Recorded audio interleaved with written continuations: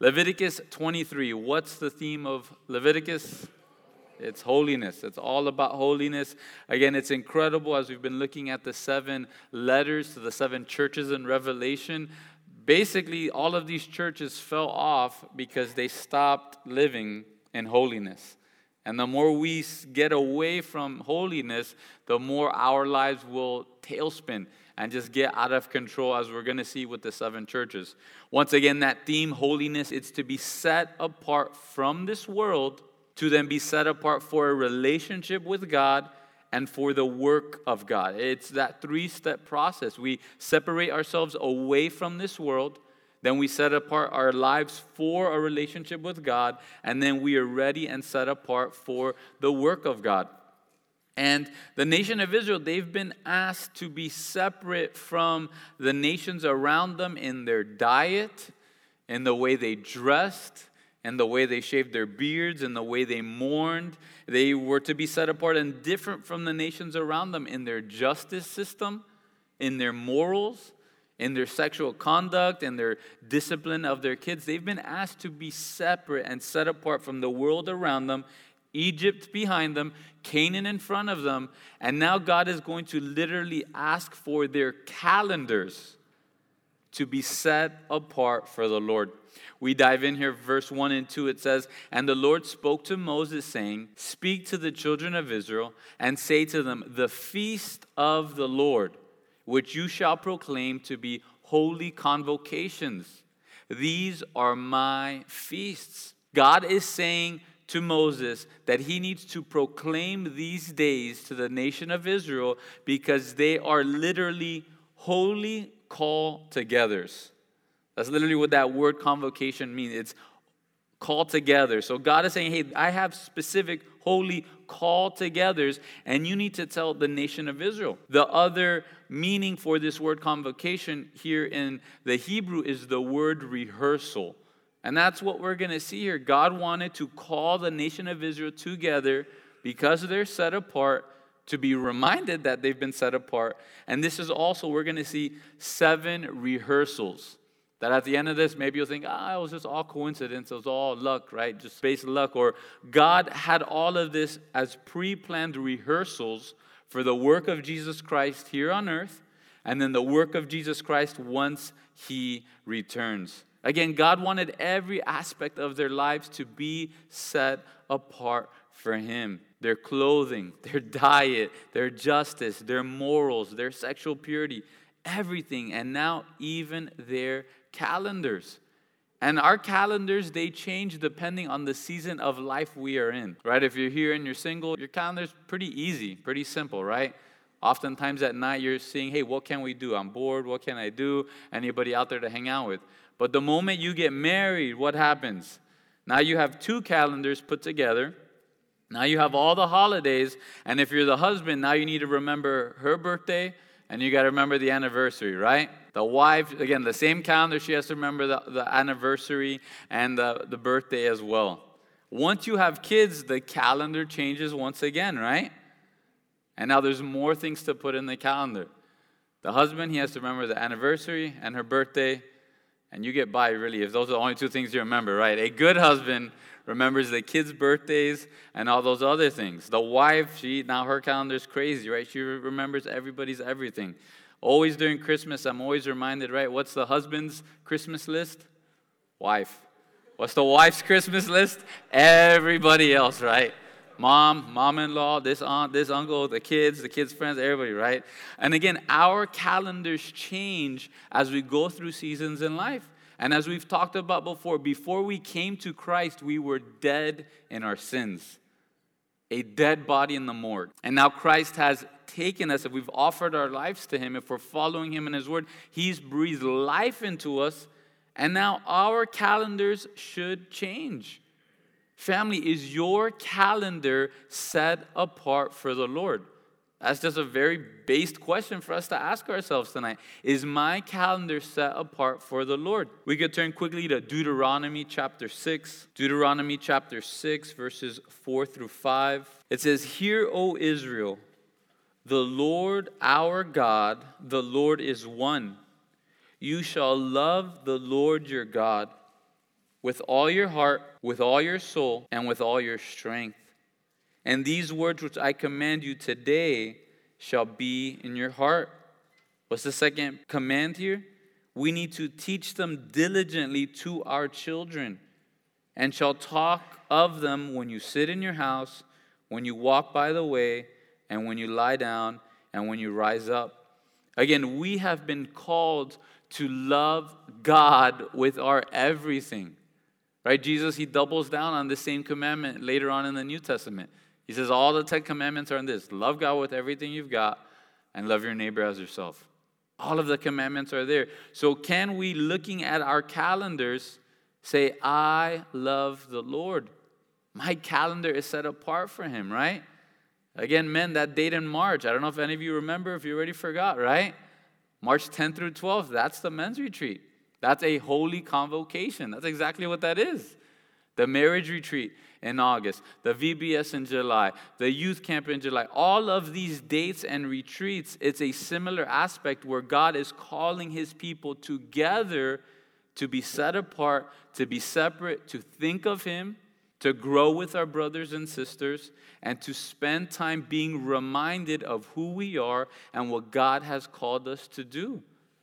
What does our calendar look like? One of the toughest days for me year after year is Super Bowl Sunday, right? Because I like football, but I'm a pastor and we have a prayer meeting as well, right? But you can tell in someone's calendar, again, what do they love? What do they care about? Right? For some dads, and I've struggled with this too, right? Sunday from 1 p.m. till 8 p.m., the TV's the dads, the couch is the dads, nobody bothers him, right? That's a date on the calendar. That's a holy convocation for him, right? But do we have this time with the Lord? Right? And it's real easy. Our calendar, is there that time in the morning where we tell our kids, we tell our spouse, we tell the phone, we tell ourselves on our social media, hey, this hour is set apart for the Lord. Nobody bother me. Don't ask me to do anything. Don't interrupt me. This hour, this is for the Lord. Again, our calendars, do they reflect that we love God with everything that we have? The second definition there was a holy rehearsal. We looked at the scripture last week together. It's in Colossians chapter 2, verse 16 through 17. It says, so let no one judge you in food or in drink or regarding a festival or a new moon or a Sabbath, which are a shadow of things to come. But the substance is of Christ. Again, this is a holy rehearsal. These 7 feasts were a holy rehearsal. That word shadow there in Colossians chapter 2, verse 17, it's an image that's cast by an object and representing the form of that object. I don't know if you can remember being in elementary school, right? You would make a shadow and somebody else would try to get a chalk and line up what that shadow looks like. It's literally a sketch and an outline of Jesus Christ. Again, even today, there's this strange movement of wanting to go back to old Jewish traditions. I don't know if you ever had some, all right? We talk about the 7 letters to the different churches, right? I know you're a believer, but if you would only do this or read this book, then you'd be at a higher level of believer, right? And oftentimes they talk about the Sabbaths, they talk about the law, and all of that was just a shadow of things to come. All the substance is of Christ. Next time someone wants to ask you to do the law, ask them if they go to Jerusalem 7 times a year, right? Because that's a part of the law, is being obedient to these feasts. That's a whole separate subject, right? But these 7 annual feasts, they're filled with symbols, signs that all point to Jesus Christ, his work here on earth, and his future work after the rapture, with the rapture, and then on. And many of Jesus Christ's most notable moments happened on the exact days of these feasts. Again, the first 4 feasts are going to be connected with Jesus' first coming. And then there's a long break. There are months in between. And then the last 3 feasts are also connected to Jesus' rapture, second coming, and then after. That middle ground, that's the church age. That's literally what we're going through in Revelation. There's these first feasts, then there's the summer, which is the church age, and then at the end of the church age will be the rapture when Jesus, he takes us out of here and he calls us home. Verse 3 is the Sabbath. It says, 6 days shall work be done, but the seventh day is a Sabbath of solemn rest, a holy convocation, and you shall do no work on it.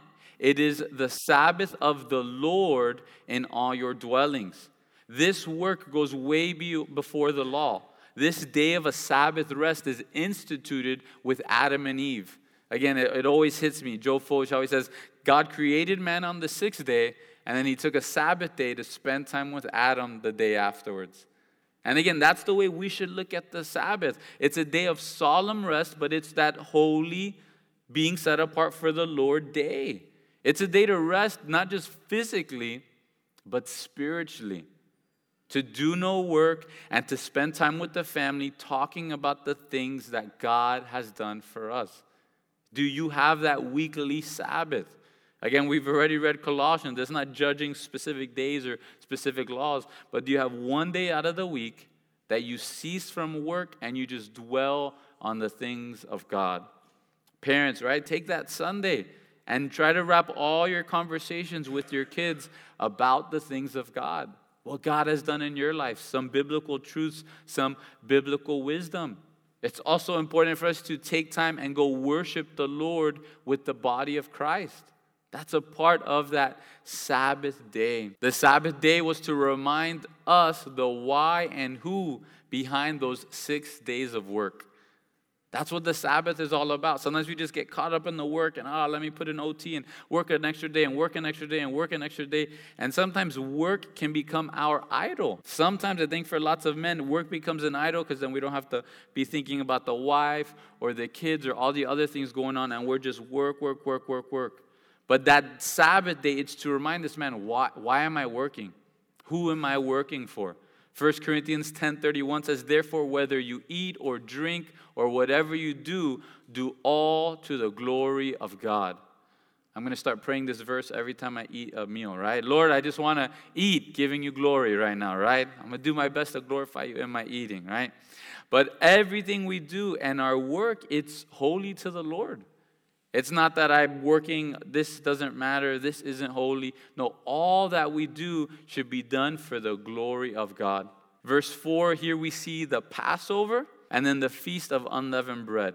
It says, these are the feasts of the Lord, holy convocations, which you shall proclaim at their appointed times.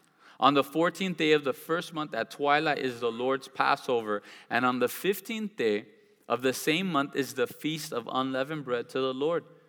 7 days you must eat unleavened bread. On the first day you shall have a holy convocation. You shall do no customary work on it, but you shall offer an offering made by fire to the Lord for 7 days. The seventh day shall be a holy convocation. You shall do no customary work on it. Again, this Passover, we've spoken about this as we've gone through Exodus, and this was a celebration the first month, which was called Nisan. It would happen on the 14th day, and that would be Passover, and that would be to remind them of Jesus, right, of God saving them from Egypt and giving them a way of escape from the angel of death. So the Lord, the first thing he does is, okay, Moses, let me see your calendar. They didn't have 365 days back then on their calendar. Moses, let me see your calendar. Okay, every Saturday back then, every Sabbath is mine, right? So right off the bat, 52 days out of the year, those belong to me. Then he says, okay, the first month, the 14th day, that belongs to me. That's the next thing that he's telling him. And this was to remind the nation of Israel of their freedom, of their salvation, of their Savior. Again, it's important for us to have holidays, right? Where do we get that word holiday? Holy day. That's literally what it means, right? They're not so holy anymore, right? That's a bunch of regattas and drunkenness and people shooting into the sky for no reason, right? A bunch of madness happens on these holidays. But originally, they were holy days. Days that were supposed to be, once again, set apart for the Lord. To be thinking of Him and what He's done for us. What would they do on that Passover night? Moses instructed them through the Lord to take a perfect lamb that would live in their home. They'd have to take that perfect lamb. Maybe it even had a little nickname, right? A pet name, right? They'd have to take that perfect lamb and they'd have to kill it. One lamb per family. If they were a poor family, they could share it with 2 homes. They would then take the blood and spread it with hyssop on the doorpost, literally making 2 crosses there on top of their door. Then they would cook the lamb, they would eat the lamb, they would have unleavened bread. We know leaven is a picture of sin and evil, that they'd have no sin and evil. But then they would eat it really with unleavened bread because they had to be ready to run out of Egypt the next day. To the point where God tells them, you're going to eat this meal standing up, and you're going to eat this meal with your shoes on, with your bags packed, because you got to be ready to go right away. It's easy for us to point the biblical picture of Jesus Christ here in 1 Corinthians chapter 5, verse 7 through 8. We could turn there quickly. Paul makes this one very simple for us. 1 Corinthians chapter 5, verse 7 and 8. It says, therefore purge out the old leaven, that you may be a new lump, since you truly are unleavened. For indeed Christ, our Passover, was sacrificed for us. Therefore, let us keep the feast, not with old leaven, nor with the leaven of malice, wickedness, but with the unleavened bread of sincerity and truth. And he dives into this because in verse 6, he says, your glorying is not good. Do you not know that a little leaven leavens the whole lump? So again, Jesus is our Passover. Jesus' blood was shed for our lives, that if we claim who he is and who he actually is, right? That he's the Son of God. He's the Savior of humanity. He died for my sins. He took my place. If we say that, if we confess that, if we look to Christ, now God, he passes over our lives. Now, the death of sin, the eternal death of sin, it passes over our lives and we are saved. Jesus died for our sins. He was that Passover lamb. Again, the night he was betrayed, what did they break bread together? They had Passover together. The very night he was betrayed, they broke bread. They have that Passover, again, pointing to Jesus Christ and his work on the cross to save humanity. Next was the Feast of Unleavened Bread. It was a week long. We saw that it's from Nisan the 15th through the 21st. There was a Sabbath day, so there's extra Sabbath days at the beginning and at the end of this holy holiday, right? And they would have sacrifices every single one of the 7 days. This was speaking on how Israel, being saved through the Passover, would then walk in purity and without leaven. And again, our lives, so often Jesus says, hey, your sins are forgiven, but go and sin no more. That's the way we should be living. We should be living in holiness, not going back to that old lump like Paul's telling the church of Corinth. You're glorying about your sin and the grace of God forgiving your sin. That's not good. You need to be walking in holiness. This points to Jesus' sacrifice. His burial happening on this day was all happening while he was that perfect unleavened bread. No sin in his life. Not one mistake. He died for us. Acts chapter 2 verse 27 says, for you will not leave my soul in Hades, nor will you allow your Holy One to see corruption. Jesus was perfect. He lived a perfect life and died taking your sins, taking my sins, taking the sins of the world. In 1 Corinthians chapter 15 verse 3 and 4, Paul makes it a point to talk about the death of Jesus Christ in sharing the gospel. And we need to make that a point. So often people, they want salvation they want resurrection without death, right? Just give me that new life, but I don't want any pain or death. No, we have to die to ourselves. We have to crucify ourselves daily and walk with him. 1 Corinthians 15, 3 and 4, it says, for I delivered you first of all that which I also received, that Christ died for our sins according to the Scriptures, and that he was buried, and that he rose again the third day according to the Scriptures. Again, we should share the whole gospel. We got to share every part of it. Him living a perfect life, him dying, taking our place, and then resurrecting, right? What's the next feast? It's the Feast of First Fruits. Verse 9, and the Lord spoke to Moses, saying, speak to the children of Israel, and say to them, when you come into the land which I give you, and reap its harvest, then you shall bring a sheaf of the first fruits of your harvest to the priest. He shall wave the sheaf before the Lord to be accepted on your behalf. On the day after the Sabbath, the priest shall wave it. And you shall offer on that day, when you wave the sheaf, a male lamb of the first year, without blemish, as a burnt offering to the Lord. Its grain offering shall be 2/10 of an ephah of fine flour, mixed with oil, an offering made by fire to the Lord, for a sweet aroma. And its drink offering shall be of wine, 1/4 of a hin. You shall eat neither bread, nor parched grain, nor fresh grain, until the same day that you have brought an offering to your God. It shall be a statute forever throughout your generations in all your dwellings. Again, so here, this was to celebrate the first fruits, the beginning of the new harvest season. J. Vernon McGee, making it very practical, he says the whole nation of Israel would come there to Jerusalem to share in holiness, to talk about God and the things of God, but also business deals would take place as they would all come to meet there in Jerusalem and sharing their first fruits of their crops. And now the priest would come and give thanks to the Lord for their first fruits, the beginning of the harvest season. Oftentimes it would be barley because of how quickly it would grow through this harvest season. And this is the day Jesus resurrects, right? The day after the Sabbath, the day after Saturday, Sunday. Why do we meet at church on Sunday? Why is that our Sabbath? That's the day Jesus resurrected.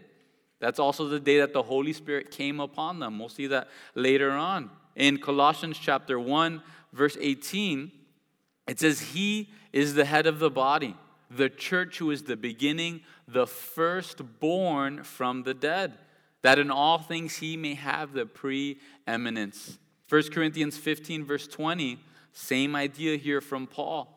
He says, But now Christ is risen from the dead and has become the first fruits of those who have fallen asleep. For since by man came death, by man also came the resurrection of the dead. Again, why is it so important that Jesus died and resurrected? Because He's the first one. He's the trailblazer. And now if each of us are put to death, we put our lives to death with Him, then we will resurrect. And we will get to taste of life and that everlasting. Right? There's some people that they try to not think about death. Sometimes we think, hey, if I don't think about death, then it's not there, right? It doesn't really exist. I've ever been there with a little kid, right? And you're playing hide and go seek, and they think they're playing really well, and they just do this. I see you, right? I see you with your hands on your eyes, right? And so often in this world, it's as if people are just trying to forget that every single life form goes through death. Every single human being is going to go through this. I don't know about the immortal jellyfish. We'll talk about that later, right? Another week. But every single one of us, we will go through death. And just because we close our eyes, just because we block our ears, does not mean that each and every one of us have a day appointed to us of death. And then we are eternal beings. Another thing we don't like to talk about that often. Every single human is an eternal being, right? Once we're born, we will last for all of eternity. The game changer, right, the game breaker, is that if we are in Christ, we experience life and life everlasting. We get to experience life for the rest of our existence, for all of eternity. However, if we are not in Christ, what we experience is death for all of eternity. Every single moment where there's weeping and gnashing of teeth, where you're being reminded of every time you heard the gospel, every time a family member tried to talk to you, every time someone tried to love on you, that's what you are experiencing for the rest of eternity. That's why it's so important that Jesus is our first fruits, because we get to walk in the same way He did. That once we die, we will resurrect with Him. That greatest step of faith that every single believer will have to go through unless, right, the Holy Spirit comes, Jesus comes, and He raptures us and He takes us out of there. Verse 15, and you shall count for yourselves from the day after the Sabbath, from the day that you brought the sheaf of the wave offering, 7 Sabbaths shall be completed. Count 50 days to the day after the 7th Sabbath, then you shall offer a new grain offering to the Lord. And you shall bring from your dwellings 2 loaves of 2/10 of an ephah, and they shall be of fine flour, and they shall be baked with leaven? Yeah, they shall be baked with leaven. They are the first fruits to the Lord.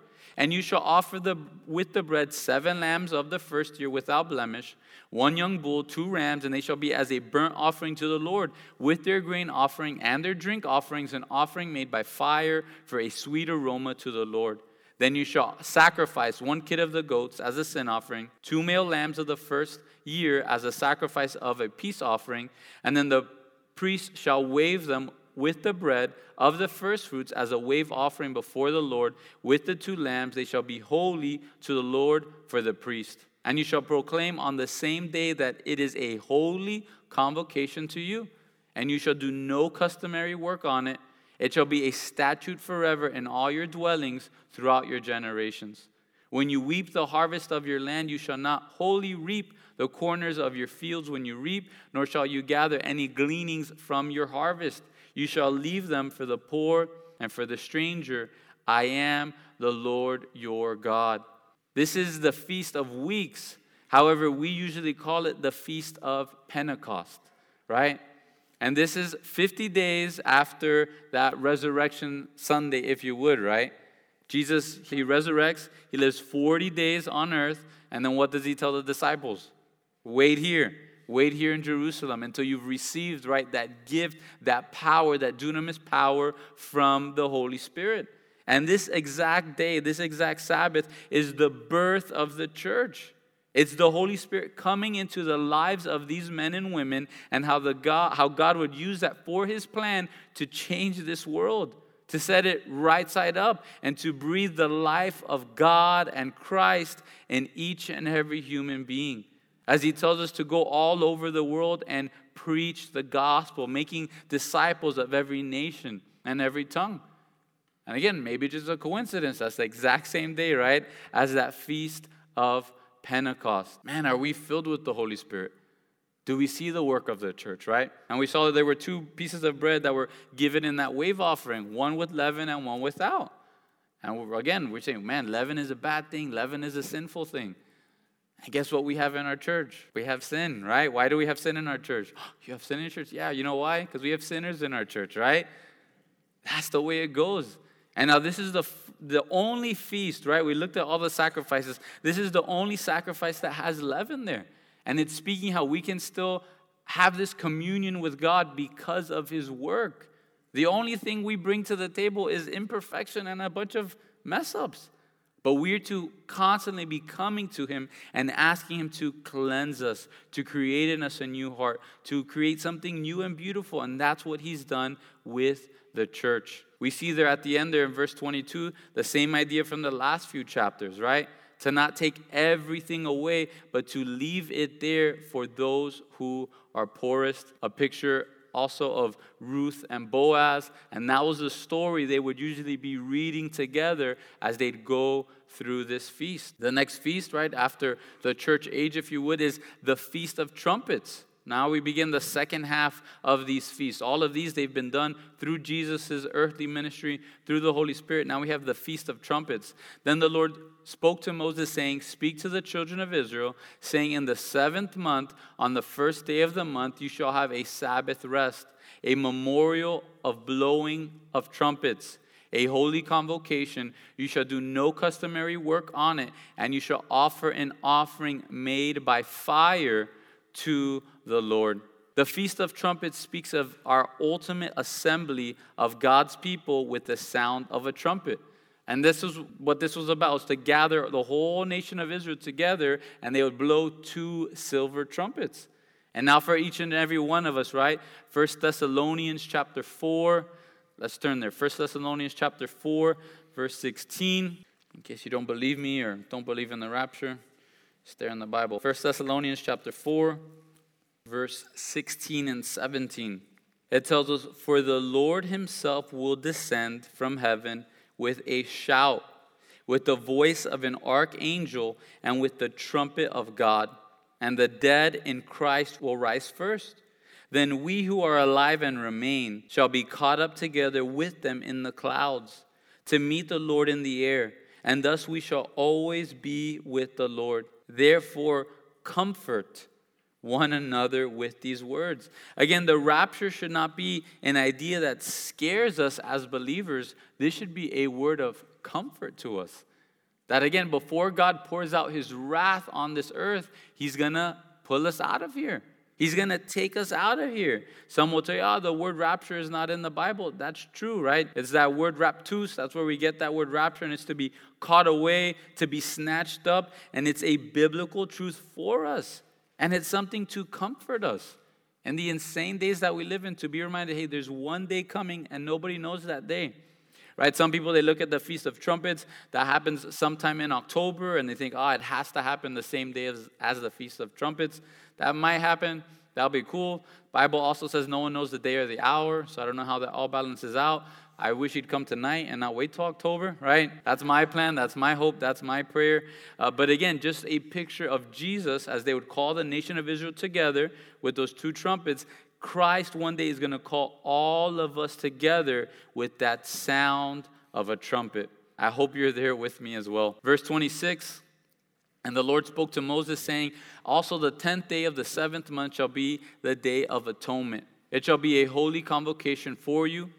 You shall afflict your souls and offer an offering made by fire to the Lord. You shall do no work on that same day, for it is the day of atonement, to make atonement for you before the Lord your God. For any person who is not afflicted in the soul on that same day shall be cut off from his people. And any person who does any work on that same day, that person I will destroy from among his people. You shall do no manner of work. It shall be a statute forever throughout your generations in all your dwellings. It shall be to you a Sabbath of solemn rest, and you shall afflict your souls on the 9th day of the month at evening. From evening to evening you shall celebrate the Sabbath. Again, we've looked at this a couple times already. This Day of Atonement was the one day a year that the high priest would go. First, he'd offer sacrifice for his own sins.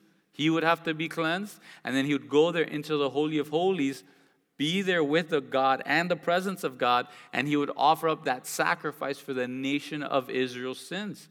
And as the priest was doing that, the rest of Israel was to afflict themselves. They would fast on that day, thinking about the sacrifice being made for their sins. Again, some people, they take the sacrifice of Jesus Christ so lightly in their lives. I hope each of us feel the weight of our sin.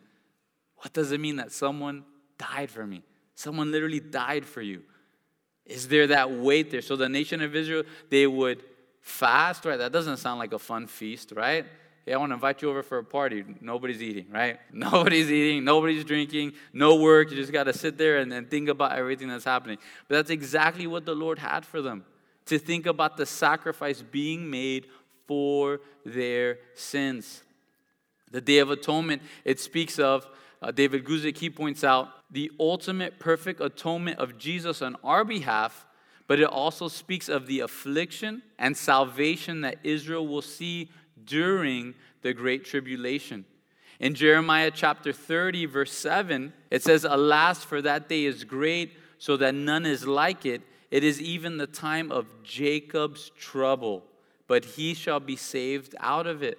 Again, during the tribulation, the bride of Christ, the church, is gone and taken out of here. But those Jewish people that remain, many of them will be blinded to the work of the Antichrist.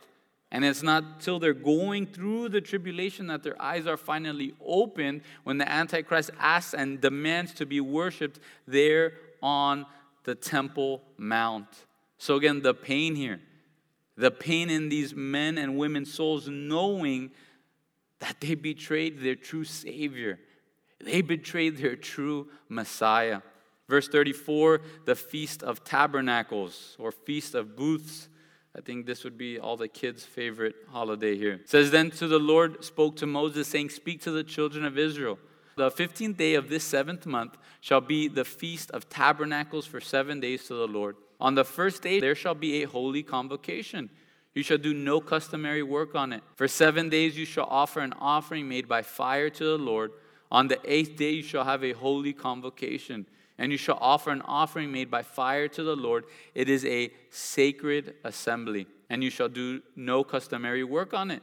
These are the feasts of the Lord, which you shall proclaim to be holy convocations, to offer an offering made by fire to the Lord, a burnt offering and a grain offering, a sacrifice and a drink offerings, everything on its day. Besides the Sabbaths of the Lord, besides your gifts, besides all your vows, and besides all your free will offerings, which you shall give the Lord. So again, God says, besides your Sabbaths, besides your customary going to church, besides your customary offerings to God, besides your customary worship to God, you should spend extra days and extra time trying to seek God, blocking out the calendar to seek God. Again, that's the whole point of these retreats. The church doesn't make any money on these retreats. That's not the point of it. The point is for you to get away with like-minded and like-hearted people to hear from the Lord. And so often that's exactly what happens. People go on the marriage retreat and man, their marriage gets saved. A guy goes on the men's retreat and he has no friends, he has no one at the church, and he goes, he gets plugged in. Now he has a brotherhood, now he wants to serve. His wife says, man, who is this? That's what happens. The youth, they go on a camp, they go on a retreat, they get saved, they dedicate their lives to the Lord. The young adults, again, the lack of cell service, all that stuff. It points to us spending extra time to get away and hear from the Lord. Again, we take family vacations. Why? To get away and spend extra time with our family. So that there'd be those special monumental times where there's no distractions and we just get to spend time with our kids, our spouse, our family. How much more should we have these extra days to spend time with God? Verse 39, also on the 15th day of the 7th month, when you have gathered in the fruit of the land, you shall keep the feast of the Lord for 7 days. On the first day there shall be a Sabbath rest, and on the 8th day a Sabbath rest. And you shall take for yourselves on the first day the fruit of beautiful trees, branches of palm trees, the bog of leafy trees, and willows of the brook, and you shall rejoice before the Lord your God for 7 days. And you shall keep it as a feast to the Lord for 7 days in the year. It shall be a statute forever in your generations. You shall celebrate it in the 7th month, and you shall dwell in booths for 7 days. All who are native Israelites shall dwell in booths, that your generations may know that I made the children of Israel dwell in booths when I brought them out of the land of Egypt. I am the Lord your God. So Moses declared to the children of Israel the feasts of the Lord. Again, these booths, what does this mean? You got to go to a restaurant and sit in a booth for 7 days, right? Is that what he's talking about here? No, they would live in tents. They would live in tents. They'd take a whole week out of the year, and they'd set up a tent out of these palm branches and all of these things, and they'd build a tent in their backyard, and they would live in that tent for 7 days with their whole family. Some of us would say, that's awesome. Some of us, that'd be terrible, right? I can't sleep outside of my house. But why would they do this? They would do this so that they would be reminded how God always provided for them. How God always provided for them. Right? You look at the nation of Israel, they go a year and a half and they're there at the promised land. 2 spies say, hey, let's go, let's do it. God has it for us. The other 10, they give a bad word in, we're all going to die. So then they spend the next, 38 and a half years, 40 years wandering in the wilderness. Yet every day, bread would rain down from heaven except the Sabbath. Every day, the quails would come and land saying, eat me, Every single day. It says their clothing didn't wear out, their shoes didn't wear out, and this was a significant time for families to spend time together, and the older generation telling the younger generation how God has always provided for them. Again, has anyone here really spent that day hungry, That day where God didn't provide for them. How God, He promises us the righteous will never be forsaken. The righteous will not be begging for bread. Are we reminded of that? And again, what I've taken the most out of this chapter is how often am I, as a parent, talking with my kids about the things God has done for me? How often am I doing that? Because that's a biblical commandment for us. Hey, this is who Daddy used to be, but look at what God has done. Hey, this is how God provided for us as a family in this day, and this day, and this season, and this season. Again, giving as much as we can to our kids. Because our kids, they have a the blessed privilege of not having to go through all the pain and agony I had to go through my sin and my rebellious living. But sometimes they think, this isn't so great, right? You don't know what you got till it's gone. And you could grow up in the church and you think, the world actually looks pretty great. I don't know what you're talking about, Dad. And that's why it's so important for us to talk with them as much as we can about our highs and about our lows, about our sins, about our past, and how Jesus has saved us and changed us and transformed us. This Feast of Tabernacles speaks of the millennial rest in the comfort of God for Israel and for all of God's people. That we're going to spend 1,000 years living in perfection.